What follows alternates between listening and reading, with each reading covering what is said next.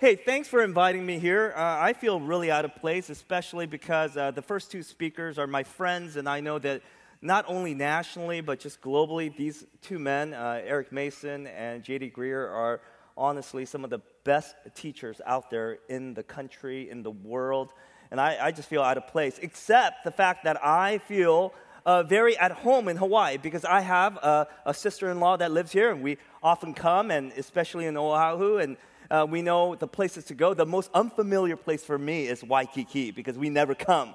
You know, it's like all the tourist traps and stuff, so we try to avoid it. In fact, I love surfing. Every time I come, I'll go to some of the local places like tracks, and I'll surf there. And one of the best things that happened to me about a couple of years back was when I was surfing tracks, a dude came up to me and said, "Man, like that haole over there. What the hell is he doing here?" Right? I was like, dude, I just thought I got initiated by a gang or something, right? I was like, I'm in. I'm a local, and everybody thinks I'm a local here, you know? So whenever I come to Hawaii, I feel very majority. So I love it. I just love it. And it's just almost like, you know, JD, this is what you probably feel when you go to the mainland, you know? I finally get a taste of the goodness of, you know, I love it. I love your culture. I love everything here. And before I start just reading God's Word and studying it, I want to just give a shout out to all of you pastors and leaders. I presume that most of you are serving a church in one capacity or another. You're a pastor here. And I'm grateful for you. I pray for the land of Hawaii. I pray for this state. I long for a revival here. And then this morning, I was just looking out into the ocean, just praying for you and for your churches.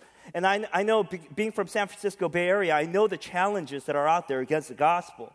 That people say all the time, I'm like, you planted a church in San Francisco Bay Area. I mean, it's so hard soil. And I would say equally, this place is very hard. The soil is tough. So if you are feeling tired and weary and lonely and discouraged this afternoon, I want to bring good news to you. I want to encourage you. I want to say, you should be tired. You should be really tired because the gospel work is laying down of yourself over and over and over again for a cause that is much greater than our own. Amen? And so this is what you do, and so I'm grateful for you. I'm grateful for all the people that are hosting this great event, and I'm grateful to be a part of it. Now, I want to start by just showing you a picture here for a second. I hope we have it. So take a look at that, and I want you to just, audience participation, tell me what that is. What? A meteor? What? Okay. That is not only a potato, but that is actually a picture of a potato. Okay, so it's a picture of a potato. Now, I am feeling very generous today, and so I'm wondering if anybody in the crowd would buy this picture of a spud for $1,000. Raise your hand. $1,000. Okay, nobody? Here, the Gospel Coalition special. All right, how about, I'm feeling very generous today, $100. Anybody? Anybody, $100? Maybe you, sir, 12-year-old. Anybody? Anybody? How about $10? $10 for a digital picture of a potato. Nobody, right? Well, you should have taken the deal because that picture was taken by a very famous photographer, and that picture sold for $1.08 million. Yeah. And here's the question that you're thinking right now. You're like, why in the world would you buy a picture for $1 million? Who in the right mind would pay for such a thing like that? Well, let me ask you this question. When God looks upon you today, how do you think you look? Do you think you look better than that potato? I mean, that's a pretty handsome potato. Right? Warts and all. Right? Then why would God empty his greatest treasure on earth, in heaven to send his own son to die on behalf of your place? I mean, why would he do that? How would he view you? And the task that I have today is to help us marvel and understand in God's love for his children. In particular, his love for his children. So if you have your Bibles, and I hope you do, would you turn to 1 John chapter 3? And we're going to study one verse today. And we'll go for about the next 45 minutes just looking and staring at this one verse.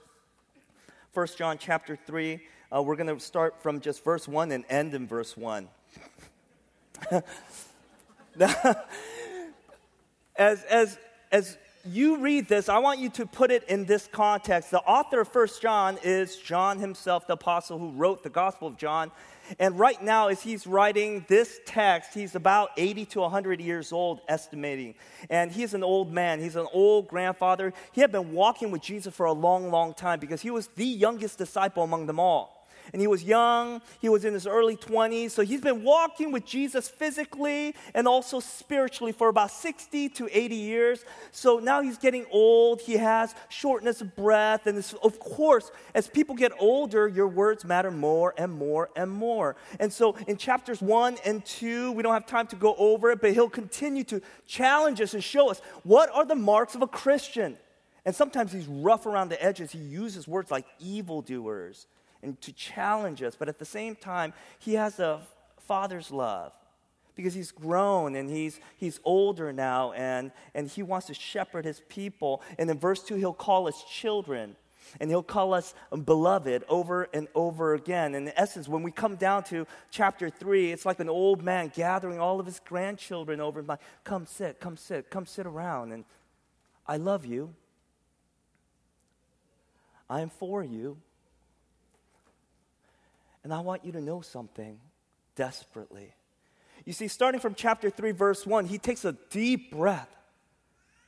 And in the midst of all these things that he's talking about, especially in light of living in darkness and light and what are marks of a Christian is, he says, see, behold, I want you to really look at this because you do not understand the magnitude of how God loves you. And it's right for him to feel this way because most of us intellectually absolutely know that God loves us, but most of us here have no idea how to feel that magnificent love.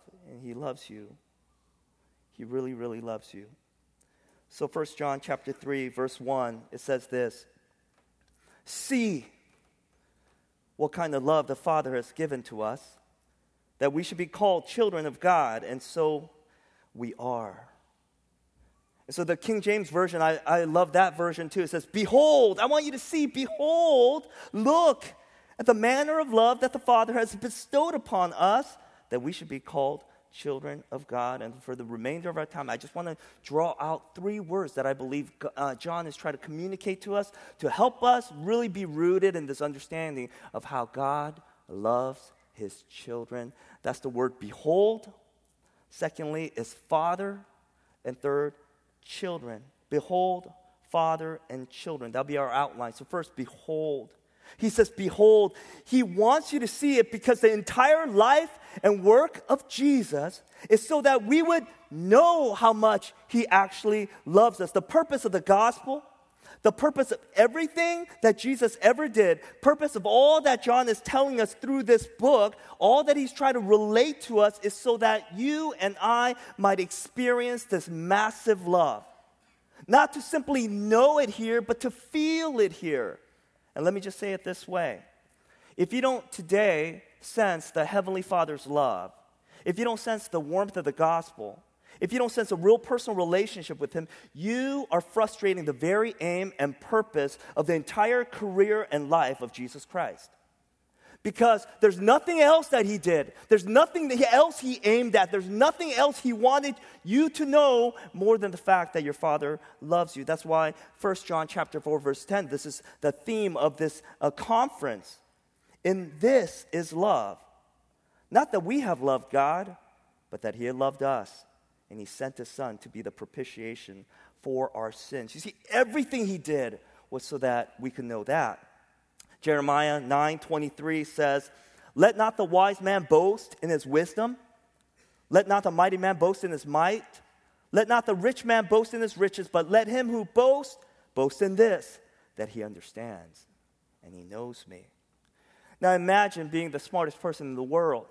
Imagine all the kind of access that you would have. Everybody would say, wait, there's the smartest man in the world. Look, he's going there. Imagine all the privileges that you will receive, all the notoriety, all the applause of the people. Imagine if you were the most athletic person in the world. I mean, not only the best in basketball and football, but in baseball, and throw it in there, bowling too. What the heck? I mean, you are like the Super Bo Jackson, okay? And imagine all the accesses that you have to the world. Imagine all the applause that you will receive. Imagine if you were the richest person in the world. The richest. You own islands, you own lands, you own countries. You have billions and billions and billions of dollars in your bank account, and there's no way you could spend the rest of your life spending as much money as you possibly can, and you can't expend your own account. Imagine what kind of life that is. It's a limitless life, right? You would say, man, that is a life without limits. And the Bible says, and God says, but let him who boasts, boast in this, that he knows me. And he says, if you know God this afternoon, you have a life that the wisest person, the mightiest person, and the richest person have no concept, God says. It's the affections of God, the love of God, the power of God, the satisfaction of God. Makes life of the wisest and the most athletic and the most powerful and the most richest person into rubbish. There's nothing compared to this life of knowing God and knowing his love for us. I have a 12-year-old son, a pretty smart kid. But when he was 10 years old, we were throwing a party at our church, and all of his friends are bouncing on the moon bouncer, and he was sitting in the curb. So, I just went next to him. And he's a pensive kid. He always looks like he's thinking of something, or he has gas or something, So I just came and sat next to him. I'm like, son, how come you're not playing the moon bouncer? What's going on? He goes, Dad, I have a question. I'm like, yeah, go for it. He's like, Dad, what is the greatest temptation of man? Now, pro tip, ready? Pro tip. I'm a pastor. I'm a theology hack, okay? But when you don't know an answer to a question, you flip it. So I said, son, what do you think is the temptation of man? He said, Dad, I think it's money, power, and fame. I'm like, okay, go with that. What do you mean? He goes, Dad, people with money are powerful, and that's a great temptation. But you know what? I have more than money. I am a child of Christ. And he says, I'm the heir of his kingdom. I'm like, wow. All right. And he goes, Dad, and I'm powerful too. There are many powerful people in this world, but they do not have power to live eternally, but I do because I'm a child of Christ. And he goes, I'm famous too, LeBron James's kid, he's famous because of his daddy, because he's the king, but I am the child of the King of all kings. And I said, you are correct. Good job. You are absolutely right. Good job. And I was feeling proud. I was like, yes, when did Daddy teach you this? He's like, you didn't. I was like, my Sunday school teacher taught me. And I was like, all right. Now listen, this kid, a 10-year-old, just beholding the Father and gaining all this identity from this gospel centrality, this idea that his Father loves him, that because he's a child of God, that he has this great fame, he has this great wealth, he has this great power, and he gets to fellowship him forever and ever and ever. And the question is, as adults here today, do you know that? Are you beholding that? Are you beholding this marvelous, amazing gift, and our sight being illuminated by the gospel, the fact that we could see God? I mean, no blind person ever woke up opening their eyes and said, I did it. I did it. You see, now I could see. No, every blind person that I've ever saw again, they said, wow, something healed me. Something healed me. And if you could see God today, God illuminated your sight. He gave you his heart. You see, the gospel-centered people are all monergists. They're not synergists. Like, you don't take participation points from God when he opens his eyes to you. You only know God because God allowed him to be known. And for us to know that is to say, thank you, God. Thank you for opening up my eyes. Behold what manner of love the Father has bestowed upon us. But here's the second, the Father. Father. What kind of Father is God? Well, the Scripture tells us over and over and over again that He's both holy and loving at the same time. Now, at first glance, it seems so contradictory. It's a paradox of sorts. But the idea of a holy God and a loving God is all over the Scriptures. And this juxtaposition is just simply amazing. For instance, in Mark chapter 14, verse 36, Jesus says this, Abba, Father, all things are possible for you, so please remove this cup from me. Okay, the word Abba in Aramaic is daddy, daddy, daddy. It's an intimate word, and Jesus calls his Abba Father daddy. Now, in my household, my kids call me by two names, Daddy to my youngest, and the older one calls me, and he's transitioned into Dad. And maybe he's going to transition to, oh, Father, maybe someday. But right now, it's like those two things, right? And then, I love Dad, but I love Daddy because there's a dependency, there's an intimacy, there's a sweetness, there's a coming under of source. Now, how does Jesus know his Father? As Daddy. He says, Abba, Father. And yet, he says, at the same breath, he says, this cup is from my Father. You gave me this cup. Take it from me. So in essence, Jesus is saying, my daddy, my loving, intimate daddy is sending me to the execution chamber. My daddy. Now, how do you reconcile the two? Well, let me add color to this, okay? Exodus 33, Moses comes to God and says, show me your glory. That's a Nacho Libre reference. But anyway, I'll say it, show me your glory. And Moses says, in essence, God, show me who you are. Show me what makes you, you. And so God says something really interesting. He says, I will show you all of my glory. I will make all of my goodness pass before you. That's what he says, right? Interestingly, Moses didn't ask for his goodness to be shown. He says, show me who are you. Who are you? Tell me the gut of you. And he says, I'll show you my goodness. And then in Exodus 34, he says, the Lord passed before him and proclaimed, the Lord, a merciful and gracious, slow to anger, and abounding in steadfast love and faithfulness, keeping steadfast love for the thousands, forgiving iniquity and transgression and sin, but who will by no means clear the guilty. Now, did you catch that? Did you see the juxtaposition of he said, I'm a merciful one, I'm kind, and I'm generous, and I'm forgiving, and I'm loving, and I'm tender, and all this. But there's no way a single person in this world will ever be excused of any wrongdoing, is what he says. Now, do you see that the first clause actually contradicts the second clause of this verse? How does that happen?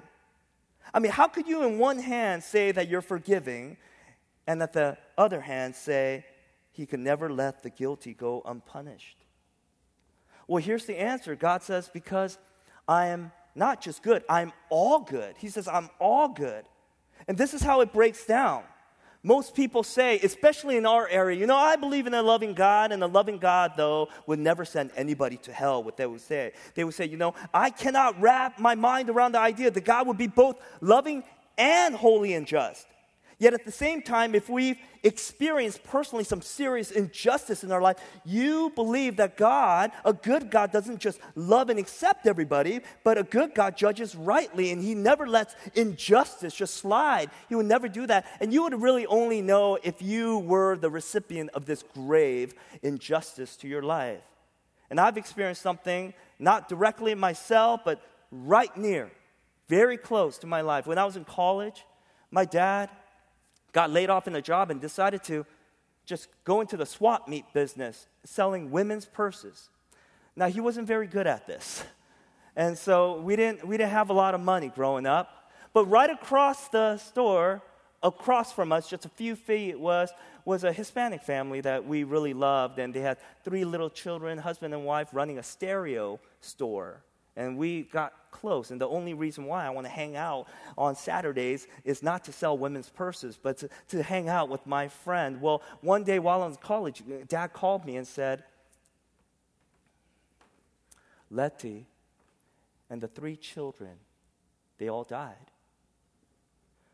that they were all slaughtered by their crazy neighbor. And the only survivor was the dad. And this struck me so hard. I was so broken. It was months and months until the next time that I got to see my friend. And when I saw him, he was a broken man. And he would mutter things under his lips. He would say, under his voice, he would say, all I want is justice. All I want is for this man to feel the pain that I have to experience every single day for the rest of my life. Now, think about this. So let's say you were the recipient of this kind of injustice to your life. One thing that you cannot understand then is a forgiving God who would actually forgive this kind of injustice. Now imagine a judge, and imagine this judge saying to my friend, hey, listen, I'm a loving and accepting judge. So you know what? Why don't we just let this guy go and say, oopsie, he made a mistake. He made a lapse in judgment. And so we're going to let him go. There's no way that my friend would look at that judge and say, you know what, he goes into society just absolutely free because the judge is a good and accepting and loving judge. No way. That will never happen. Because a good judge will not allow justice to fail. Not a single one. And if you forgive injustice, it's unfair to the victim and also to the society, right? Therefore, the reason God says, I can never let a single sin go unpunished is because he says, I am all good. On the other hand, he says, I will forgive you and redeem you because I do not want you to perish. Now, here's the question. Where does this put us? Where does this put us? Do you see the problem here? This is a huge problem for us, not just for society, but for you and I. This is very significant. When we think about the gospel, we can't just theorize the gospel. We can't theologize the gospel only. We can't intellectualize the gospel. What we need to do then is we need to personalize the gospel. So I want to ask you the question again. What does this mean to you then? Do you see the problem here? Do you see an all-just God having to punish all sins, and yet he wants to save you, and he does not want to see you perish? Do you see the vex that he's in? Do you see the problem here? How could he be all holy and all loving at the same time? He cannot let a single sin go unpunished, and yet, if he doesn't, then you and I will be separated from him forever. How does this work? How does this work? Well, I'll explain it to you this way. You know, I know you can't tell now, but I used to be an athlete in high school. And I used to love playing all these different kinds of sports. And I lettered in a bunch of sports, and one of them was track, and I was a runner. And some of my favorite friends, closest friends, were in track to get together with me. One day I saved about $100 in my pocket, and I said, you know what, I'm going to take all my friends out. So I said, all my friends, there were 7 of them. All right, so all my friends, you 7 close guys, hey, let me buy you dinner. I got it. You know, I saved up money, and we're going to go anywhere, wherever you guys want to go. You know, Subway, McDonald's, Quiznos, wherever, whatever, you know. And they said, well, let's go down to this restaurant, a new restaurant. It happened to be a Moroccan restaurant. I had no idea what a Moroccan restaurant was. So we sat down. There are no tables at all. You sit on the ground. And there are tables about that tall. And you just sit there, and they're belly dancers. We're like, ooh, we're in high school. You know, we're like, ooh, this is awesome. This is crazy. And we're just and we ordered the chef's special. And so we got this thing, and 5 courses a meal came over and over and over. Belly dancer food. And it was just marvelous. It was the best day of my life. You know, it was just wow, this is incredible. It was a great spread, and we were so full. And right when the bill came, I'm like, boys, I got this. And I opened that thing and realized it wasn't $100. It was $120. Per person. So 8 times 8, 120, I'll do the math, 960. I'm Asian, so I got this. All right, so tax and tip, $1,200. And I'm like, boys, we're short. We're short. They're like, how short? We're like, about $1,100 short. And they're like, what are we going to do? They're like, I don't know. I'm having Asian guilt. I'm sweating. I'm about to cry. I don't know what to do. I'm a good little boy. I'm like, I don't know what to do. And then one of my friends is like, hey, we're track stars. Let's run for it. They can't catch us. I was like, I'm ready to go. I didn't know what to do. And the owner of the restaurant comes like, fellas, could I help you? And honestly, all my Asian guilt just poured out at that moment. I started crying. I started, sorry, sir. And I'm like, sorry, I'm a little short and we can't pay. He's like, how short are you? About $1,100 short. And he's like, wait here. And he goes back. I was like, okay, we're dead. Okay. He could either call the police or worse, he could call my mama. And that's going to be awful. And I'm dead. I'm cooked. And he comes back with like this stack of flyers. He said, hey, by the way, fellas, today's dinner was free. It's free. It's all me. Thank you for coming. By the way, we're a new restaurant, so could you do me a favor and pass these flyers out maybe to the neighborhood? I'd be so grateful if you were to do that. And honestly, I started instinctively bowing. I was like, I started just bowing. I'm like, out of there. Before he changed his mind, I was like, out of there. I'm like, amazing. 10 years after that event, I ended up going to visit like my old high school again, and sadly, that restaurant is gone. It was gone. And it was then I realized that when there's forgiveness, someone always pays. Someone always pays. And in this case, the owner did, right? And in the same way, when God forgives me, there's always a cost. Someone has to pay, and it wasn't me. And here's one of the chief problems of Christians. Just because we didn't have to pay, we assumed that there wasn't a cost. Listen, forgiveness was free to you, but it wasn't free to God. It was not free to God. It cost His Son. And I'm tired of Christians saying, oh, I have this little sin, or identifying little sin. Your little tiny sin in your life cost Jesus His life. There's no little sin in you. Each one of your sin, every single one, cost God His Son. Each one Christ had to die for. The late Chuck Colson once told this great story about visiting a prison in the city of Brazil. It was quite of a remarkable prison. 2 Christian laymen were running it. The book says they called it Humeda, and their plan was to run it on Christian principles. The prison had only 2 full-time staff, and the rest of the work is all done by inmates. Every prisoner is assigned another inmate to whom he is accountable. In addition, every prisoner is assigned a volunteer family from the outside that works with him during his term and after his release. Every prisoner joins a chapel program or else takes a course in character development. Well, Chuck Colson says, when I visited the prison, I found the inmates smiling, right? Particularly the murderer who held the keys, opened the gates, and let me in. Wherever I walked, I saw men at peace. I saw clean living areas. I saw people working industriously. The walls were decorated with biblical sayings from Psalms and Proverbs. The prison had an astonishing record. Its recidivism rate, which was only 4%. That rate is guys who actually go out of prison only to come back, right? 4% compared to 75% in the rest of Brazil and the United States. Well, how is that possible? Colson says, I saw the answer when my guide escorted me to the notorious punishment cell once used for torture. Today, he told me, the cell only houses 1 inmate. As we reached the end of a long concrete door, he put the keys into the lock, and he paused and asked, are you sure you want to go in? Colson said, of course. I've been in isolation cells all over the world. And slowly he swung open this massive door, and I saw the prisoner in that punishment cell, a crucifix, beautifully carved by the prison's inmates, the prisoner Jesus, hanging on the cross.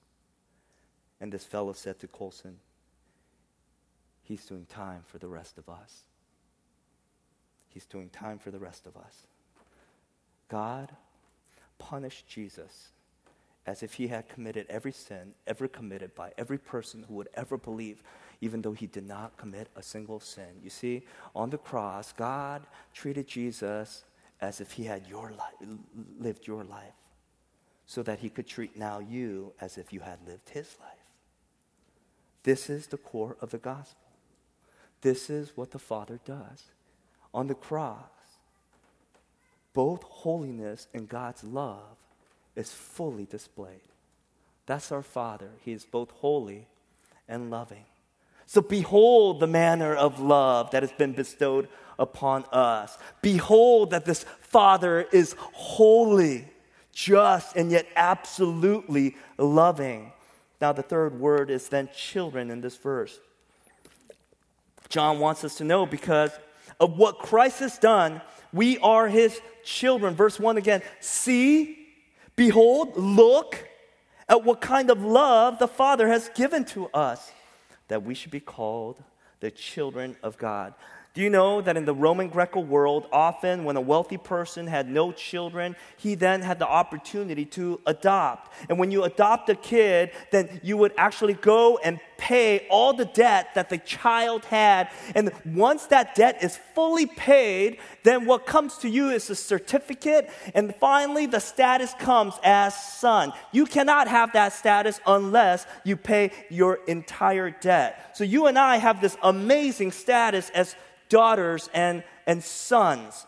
And yet this verse actually gets better. It says, verse 1, see what kind of love the Father has given us that we should be called the children of God.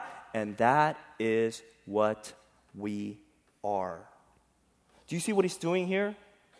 He's saying, you are not just called the children of God. I don't just call you sons and I don't call you daughters. It's not a title. It's not just a status. I'm absolutely hoping and longing that you will not only know the status, but you will feel the status of your sonship. That you will feel the status of my daughtership to you. That you will feel this, that you'll be grounded in this. God longs for us to not just cerebrally know that we're children of God, but he wants us to feel it. But here's the problem, you see. We have the status of sons and daughters, but we still live like slaves. Yeah, we do. All throughout Romans, it just gives us a clear picture of, are you a son of Adam? Are you still a slave? Or are you a child of God? Did Christ pay for you? Over and over and over again. Henry Nouwen wrote this fascinating book called The Return of the Prodigal Son. And there he points out something really marvelous. He takes us back to Luke 15, and he sees the son coming back after just living a horrendous life, spending all of his dad's earnings, all of his dad's inheritance. He comes back to his father, and he's repenting. And he says, Father, I'm not worthy to be called your son. Just let me live in the estates as one of your hired servants. And what Henry Nouwen is saying is, at first glance, we would see this and see this is saturated by humility, because don't be fooled. This is not humility. This is not humility at all.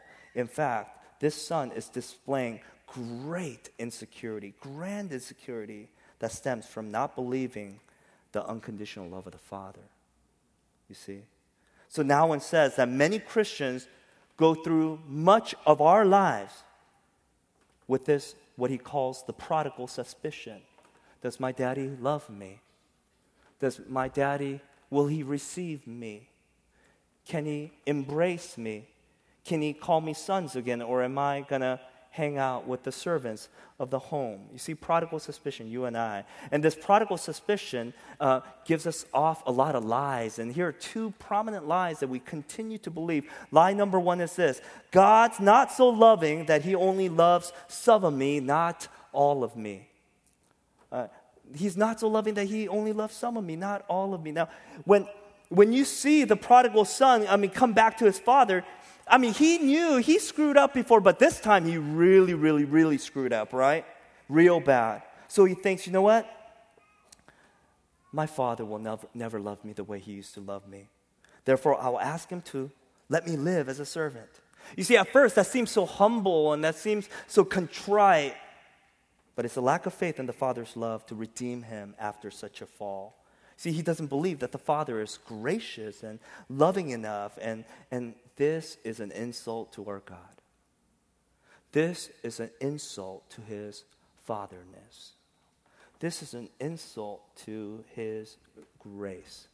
This is the insult to the full justification of Jesus Christ and the work of the cross.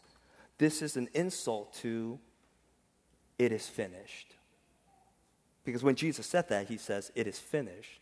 All the condemnation is done. That's why Romans 5:20 says, but where sin increased, grace increased all the more. Amen?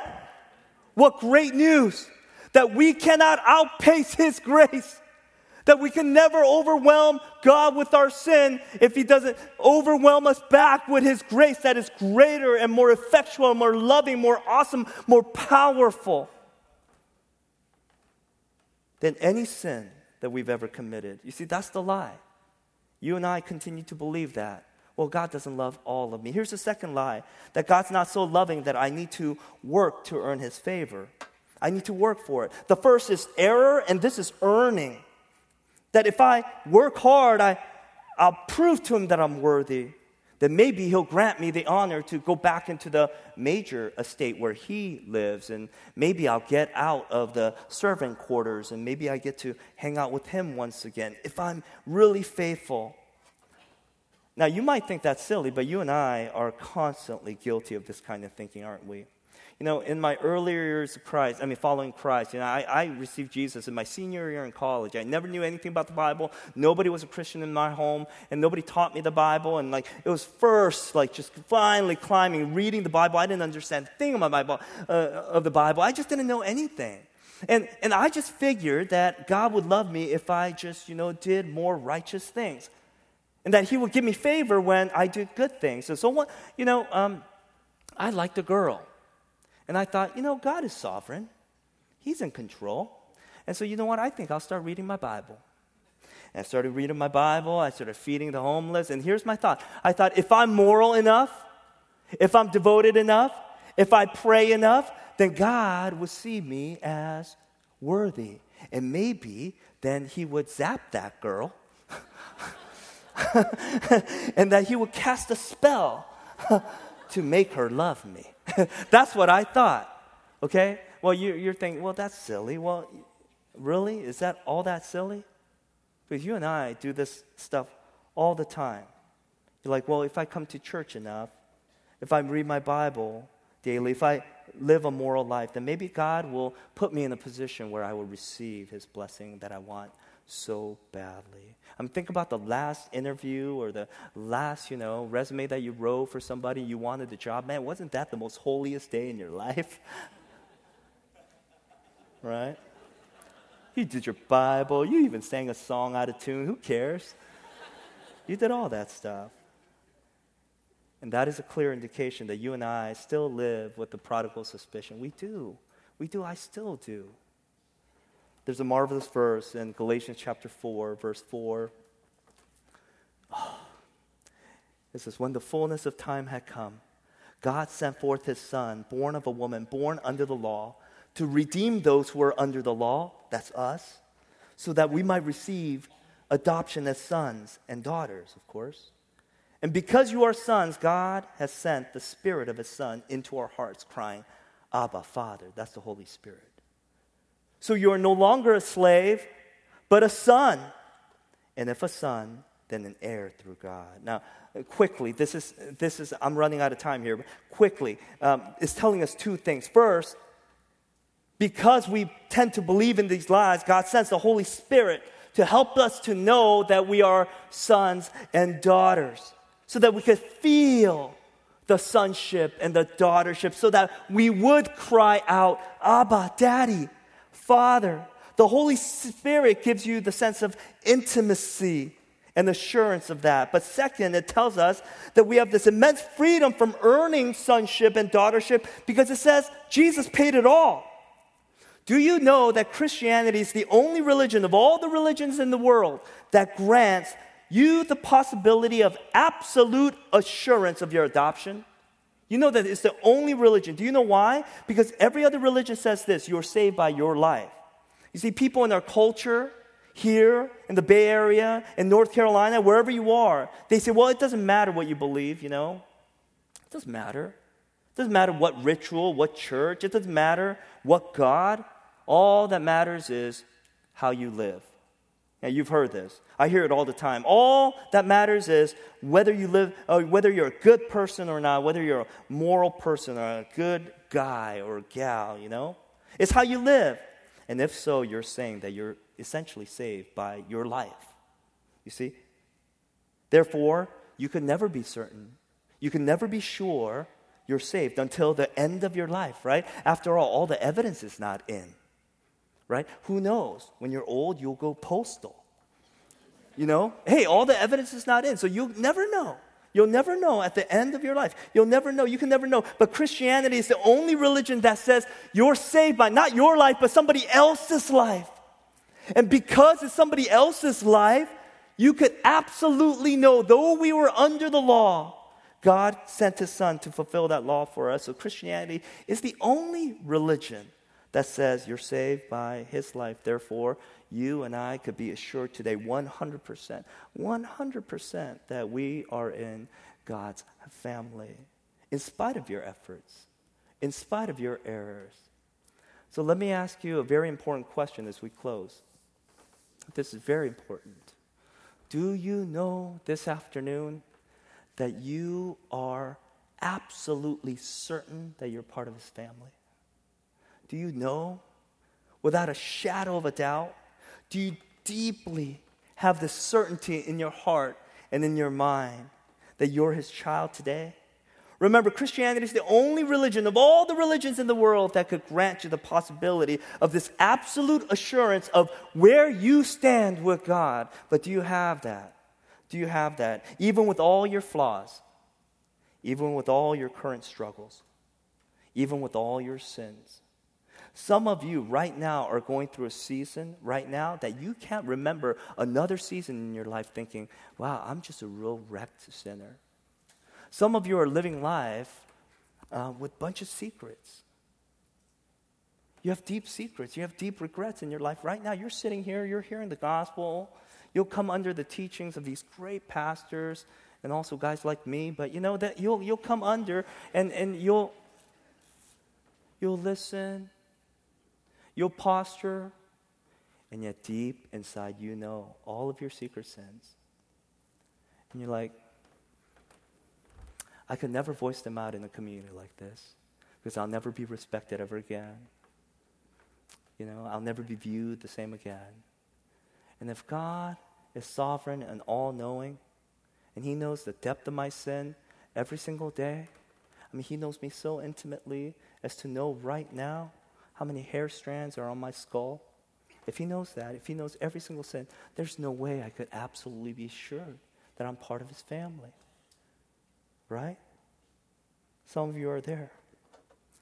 This is one of my favorite verses in the Bible. And I want to share it with you. Hebrews chapter 2, verse 11. And I hope this will be a devotion to you, that you will marvel at this reality. It says, for He, Jesus, who sanctifies and those who are sanctified all have one source. Anybody who's sanctified, you have one source. That's Jesus and the cross. And that is why He is not ashamed to call them brothers, saying, I will tell of your name to my brothers, and in the midst of the congregation I will sing your praise. Now, this is incredible. This is an incredible verse. Now, in the Western individualistic culture, we tend to promote ourselves. If we're going to promote ourselves, we write up something that is called a resume, right? What is the content of the resume? You're trying to promote yourself. You're saying, I deserve this. You're saying, I'm of this stature. And all the things that you put on your resume is what you accomplished, not what your mom accomplished. You can't put on a resume, my mom is an awesome mom. That doesn't do anything for you. You know why? Because we live in a very individualistic culture, and somehow our decisions and our maturity of who we are today is independent from our upbringing and our family and all that stuff. So when you're writing a resume today, you're writing all of your accomplishments, all the things that you're good at, all the things that, that might be an asset to that company or organization. But in other cultures, in particular, Eastern cultures, they're a bit more realistic as to how you become the person that you are now.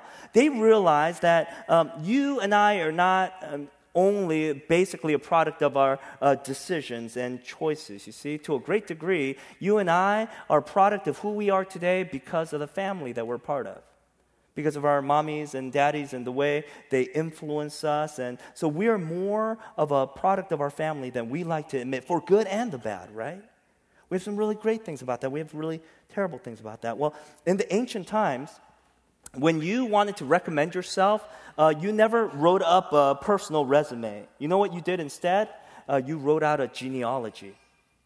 Because they knew essentially that you are a byproduct not so much of your personal individual decisions, but the family that you came from. So your resume would read like, I'm the son of this daddy. And I have an uncle that does this. And an auntie that does this. And you would write all the aristocrats and all the noble people and all the famous people and the biggest fisherman, the biggest builder, the biggest carpenter, whatever. You're just writing all the best soldier, whatever, You're writing all these things out. It's just genealogy. That's what you would present to show the world that you are this great person. And of course, you have that crazy uncle that drinks too much, right? So you're like, nope, scratch that out.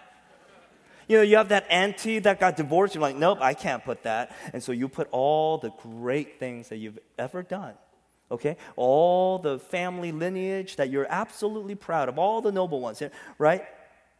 So you leave out the people that you're not proud of, and you put in all the people that you're absolutely proud of. Now, this is incredible because in the book of Matthew, especially chapter 1, this is a time to recommend, right? We're experiencing silent years. Now he's going to recommend Jesus to the world. And so it starts out with the genealogy, this long list of genealogy. Do you know who's in this genealogy? This is Jesus' resume.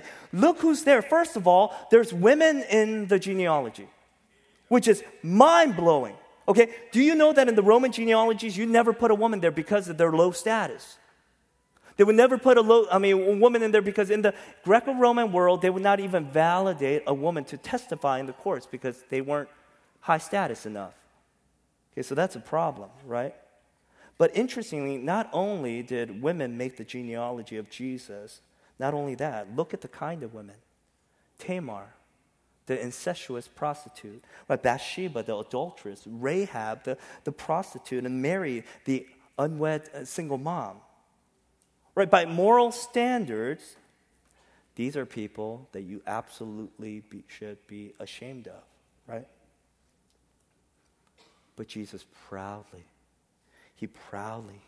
gives them this place of honor. In his own genealogy, in his own lineage, he puts them on there. The genealogy of the king of this universe. And do you know what that means? Do you know what it means for Jesus to not be ashamed of us?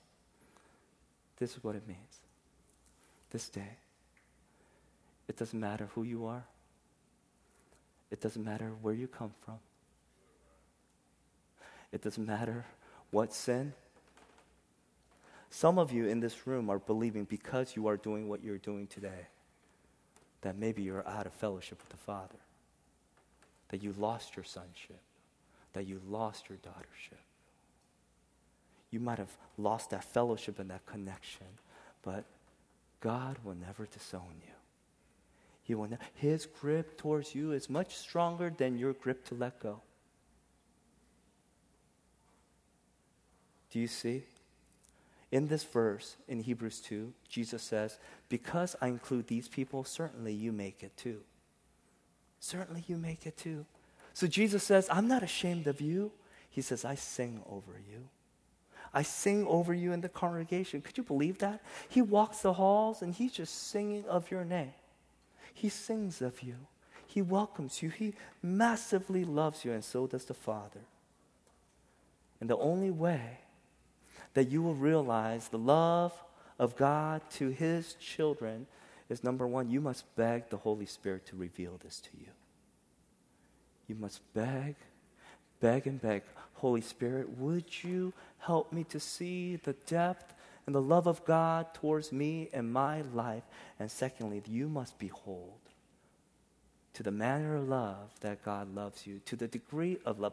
You must stare at the gospel every single day of your life until you convince your heart and your mind that God does love me like this. I do belong in the family, and I absolutely have the assurance that he loves me, because he does. Let's pray.